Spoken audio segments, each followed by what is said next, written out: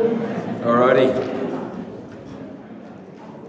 I think camera's running, Bible's open, we're ready to go. I've got a confession to make.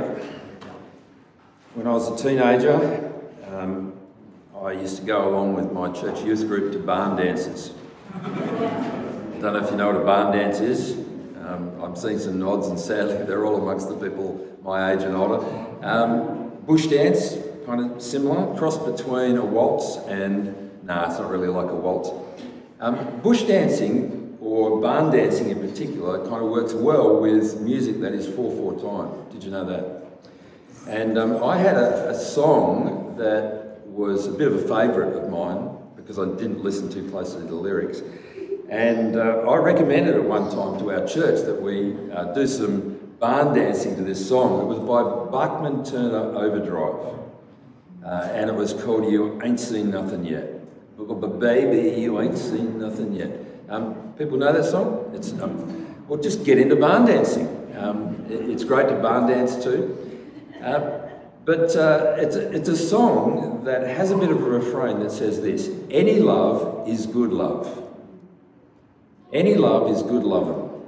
But we ought to be warned, because the opening line to the song goes, I met a devil woman. And of course, any love is not good love. There's all kinds of love that is unhelpful. There's kinds of love which really aren't love at all. We've been looking at a series now on love. We've looked at 4 dimensions of love. We've looked at how love comes down to us from God, how it's seen most clearly in the death of the Lord Jesus Christ for us. That is the demonstration of God's love for us. We've seen that we're called to love God in response with our whole heart and soul and being. We are to love one another, to love our neighbour as ourselves. We are to build one another with truth and love. And we've seen also that we're called to love the person who's outside the church. We're called to love those in our community, those who don't know God. So there's 4 dimensions, from God to us, from us back to God, to one another, and out there into the world. But as we finish this series, I think it's helpful to look not only at what to love, but what not to love. And next week we'll look at what to do when the love is not there. So I want to look today with you at this passage in particular, which talks about what not to love, and what not to love is the world. I'll just recap these verses. Listen to how often the world gets mentioned. From verse 15, do not love the world or anything in the world. If anyone loves the world, love for the Father is not in them. For everything in the world, the lust of the flesh, the lust of the eyes, and the pride of life, comes not from the Father, but from the world. The world and its desires pass away, but whoever does the will of God lives forever. The world gets mentioned again and again and again. In fact, in this letter that John writes, the world gets mentioned on so many occasions. And I think it's helpful for us just to have a little bit of a think about what's intended when John calls on us not to love the world, particularly because didn't God so love the world? And we've already seen that. Well, I'm going to read to you every reference to the word world in 1 John. Most of them occur in the verses that we've read. I won't read them twice. But if we go back into chapter 2 and verse 2, it speaks of Christ as the atoning sacrifice for our sins, and not for ours only, but also for the sins of the whole world. So the world has sins, and God loves a world that has been gripped by sin, and so he sends his Son to die. Come down further into chapter 3, the reason the world does not know us, that is Christians, is that it did not know him, that is Jesus. Or to come down a little further to verse 13, do not be surprised, my brothers and sisters, if the world hates you. Because the world hated Jesus, and the world will hate those who follow Jesus. Into chapter 4, dear friends, do not believe every spirit, but test the spirits to see whether they are from God, because many false prophets have gone out into the world. Or down a little further, this is the spirit of the Antichrist, which you've heard is coming and even now is already in the world. There you've got associations with evil, with the evil one, with the impact of evil on the world itself. Verse 4, you, dear children, are from God and have overcome them, because the one who is in you is greater than the one who is in the world. They are from the world and therefore speak from the viewpoint of the world, and the world listens to them, but we are from God. So it's talking here about people who are evil, this anti-Christ, who speaks against God in contrast to the people who are with God and following God. And so there's a warfare that's at work. Or down a little bit further in chapter 4, verse 9, this is how God showed his love amongst us. He sent his one and only Son into the world that we might live through him. Verse 14, and we have seen and testify that the Father has sent his Son to be the Saviour of the world. Verse 17, this is how love is made complete among us, so that we will have confidence on the day of judgment. In this world we are like Jesus. And then in chapter 5, verse 4, this is the victory that has overcome the world. That is our faith. Who is it that overcomes the world? Well, only the one who believes that Jesus is the Son of God. And then finally in verse 19, we know that we are children of God and that the whole world is under the control of the evil one. So you've just looked at every reference to world in John's letter. It's important for him. He can't talk about the gospel and what's going on with the work of Jesus and speak of how Christians stand out from the world around them without using this language. But what do we see? What's going on and how do we kind of work with it? Here's my suggestion, that we draw a distinction which won't hold up on every occasion, but it will give us, I think, a grasp on the difference. That we draw a distinction between the word for and the word of. So that to use this language, we speak of a good love for the world.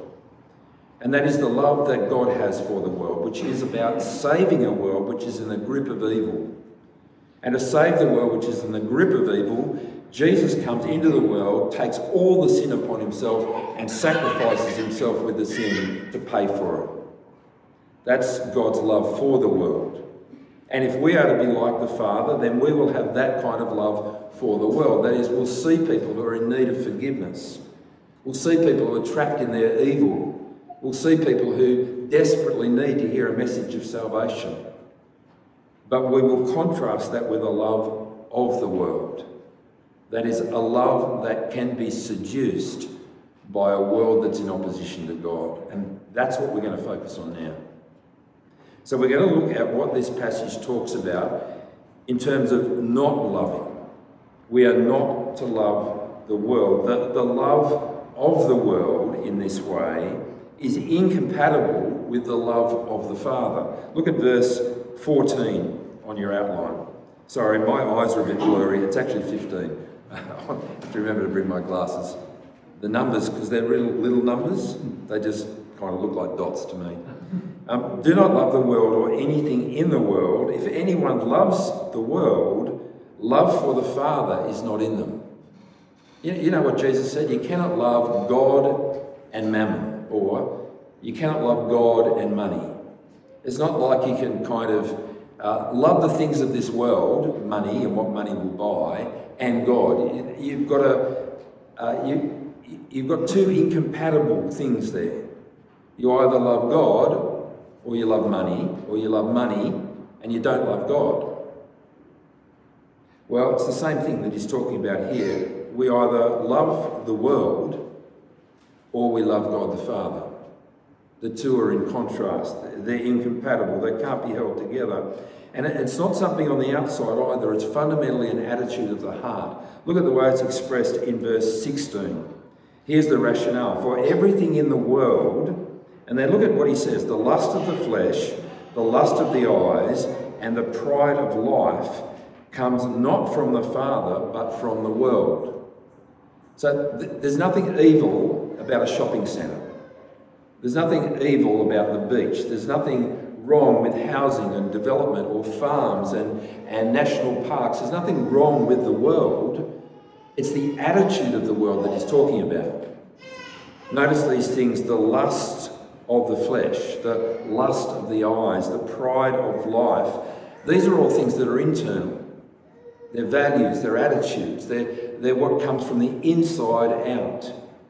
And he's saying you can't love the world in this way and claim to love God the Father at the same time. They're incompatible. What does it mean to have a lust of the flesh? Well, I think this is his kind of broad summary statement, if you like. It's the attachment to the things of this world.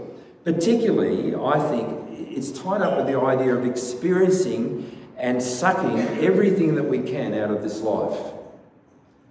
And I think that's a serious problem in the Western world.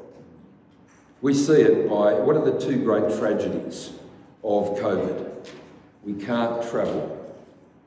We love to travel.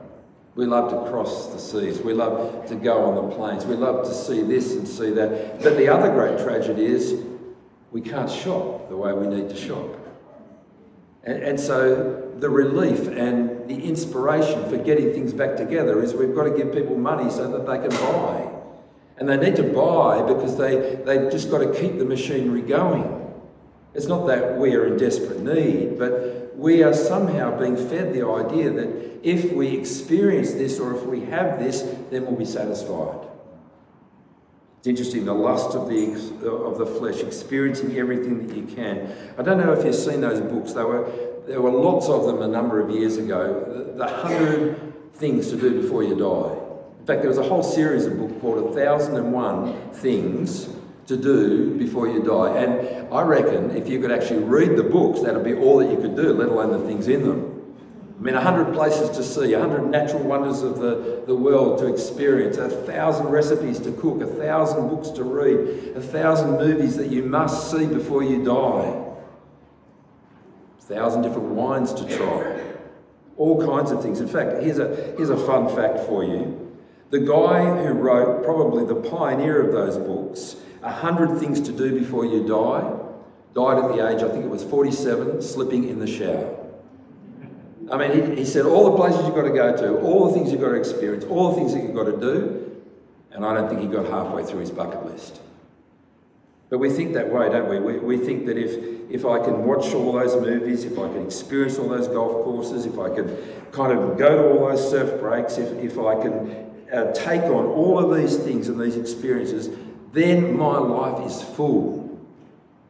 And that's the message that the world gives us. You want a full life? Experience it. Take it on, do everything, suck all the marrow that you can. And then there's the lust of the eyes. And I think this kind of is so caught up. It's the desire for what you don't have. The Bible has another word for it. It's called coveting. And I think we've got a new word for it. It's called retail therapy. I don't know if you've actually paused and thought about the nature of retail therapy. But it seems to me an obscene idea. When 2/3 of the world struggle to know where their meals are coming from, that we go and shop to feel good about ourselves. But we are fed the message day in and day out. Our computers, our TV screens, our phones, the rolled up pieces of paper that come down the driveway that are absolutely full of things to buy. And of course, with the algorithms now that know everything about you, they can target the advertising. You've only got to say the word pop-up tent in your lounge room, and Facebook will start feeding you pop-up tents to purchase. That's the world that we're in. It's never been easier to be sucked in to coveting than it is today. But we are told that that's not what life is all about. Life is not the total of what we buy or what we have. And we need to be reminded here. In the next part it says, and the pride of life. It's interesting that they translated this, the pride of life, because the same word gets used in the next chapter to speak very clearly about possessions. It's not the normal word for life, which is Zoe. This is a more specific word for life. It can mean life, but it can also mean lifestyle. It can mean property. It can mean possessions. And I think in the context here, it could be all these things, but it's really about look at me and look at what I've got. And again, there is so much temptation to feel that if we've got this, if we've experienced that, if we can only have what we don't have, then we'll have made it. We will have the good life. We'll be flourishing. We'll be the people that we could be. We'll reach our potential. And really, it's all about making ourselves the centre of our universe. And we can't be the centre of our universe and God the centre of our world at the same time. So it's not so much a fight between the world and God or money and God. It's fundamentally a fight between me and God. These are the lusts of my flesh. These are the lusts of my eyes. This is the pride of my life, my possessions, my things. And do we feel that that is the case? I mean, we've got to get a sense now, we're coming into Christmas, that we live in a world which is feeding us this again and again and again. We had friends who were missionaries in northern Cambodia, up in the highlands, in a village. They came back just before Christmas and vowed to never return from the mission field around Christmas ever again, because it was so obscenely different to people who were content with food on the table and a thatched roof over their heads and maybe some clean clothes. We are in a dangerous place. It's a dangerous place to live. Bonny Hills, right up there, one of the most dangerous places in Australia. Port Macquarie as well. Dumbogan, Laurieton, Lake Cat Eye, out on the properties all around us. It is a dangerous world that we're living in, because we can so easily be sucked into loving it because it's so good. Why do we have to be told not to love the world but only to love the things that come from God? Because they are so lovable. And we're constantly being told that our lives will be better if only we can have what we don't currently have. I fall prey to this. I imagine that most of you fall prey to this. And so God's word encourages us to spur each other on to love God, not things. One another, not things. But there's a number of perspectives, I think, that help to remind us of this. We go back to the verses that come before. You'll notice if you did the Bible studies and the salt grips during the week, you will have seen this. But there are three kind of parallel statements, and then they're repeated in two clauses. I'm writing to you, dear children, writing to your fathers, writing to you, young men. And then verse 14, writing to you, dear children, fathers, young men. And then there are a number of things that are together.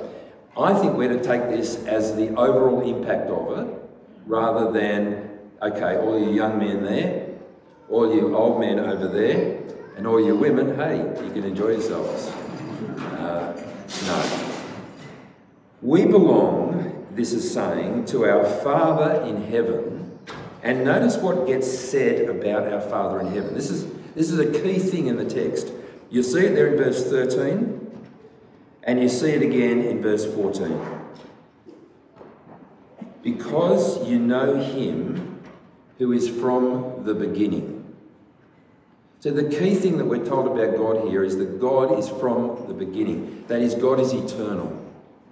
God is everlasting. God is not of this world. God, after all, is the creator of this world. He was there before. He'll be there after. God is eternal. And we, if we've come to Christ, have God as our Father. We belong to him.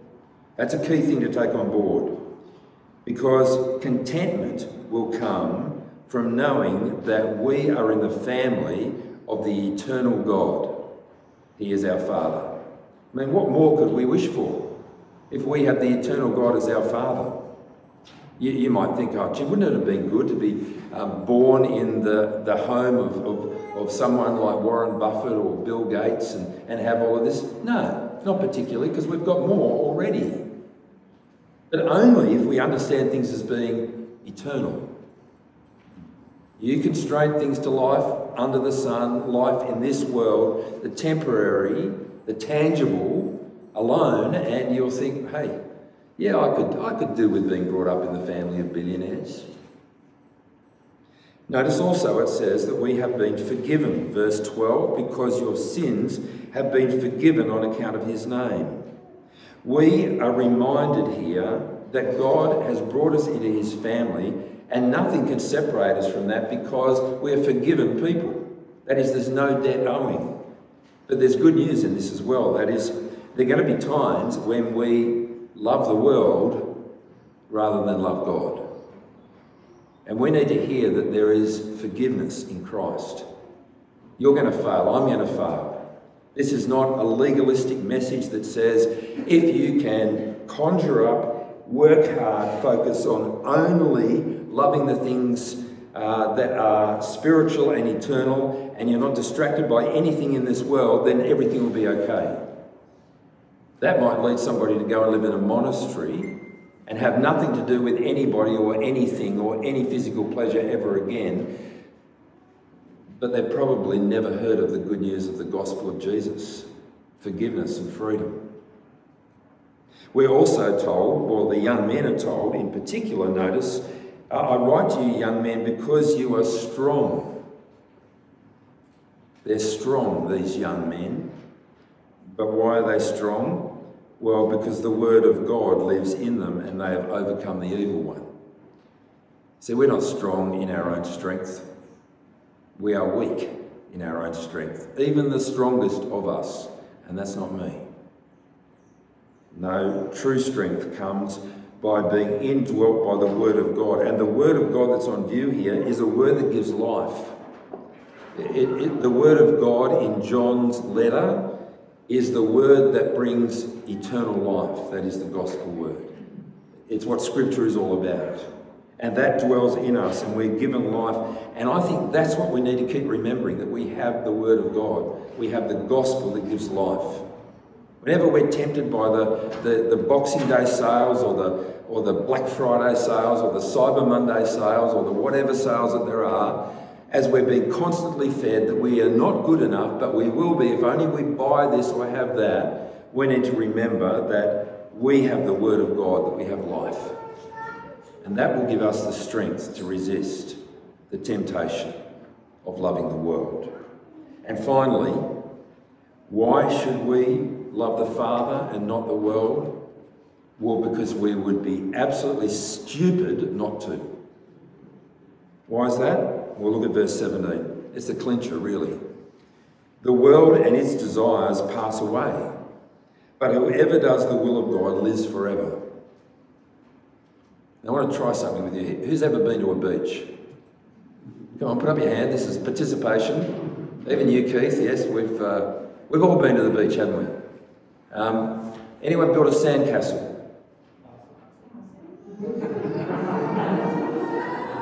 Okay, has anyone built a sandcastle? All right. Gee, we need to get a load of talk.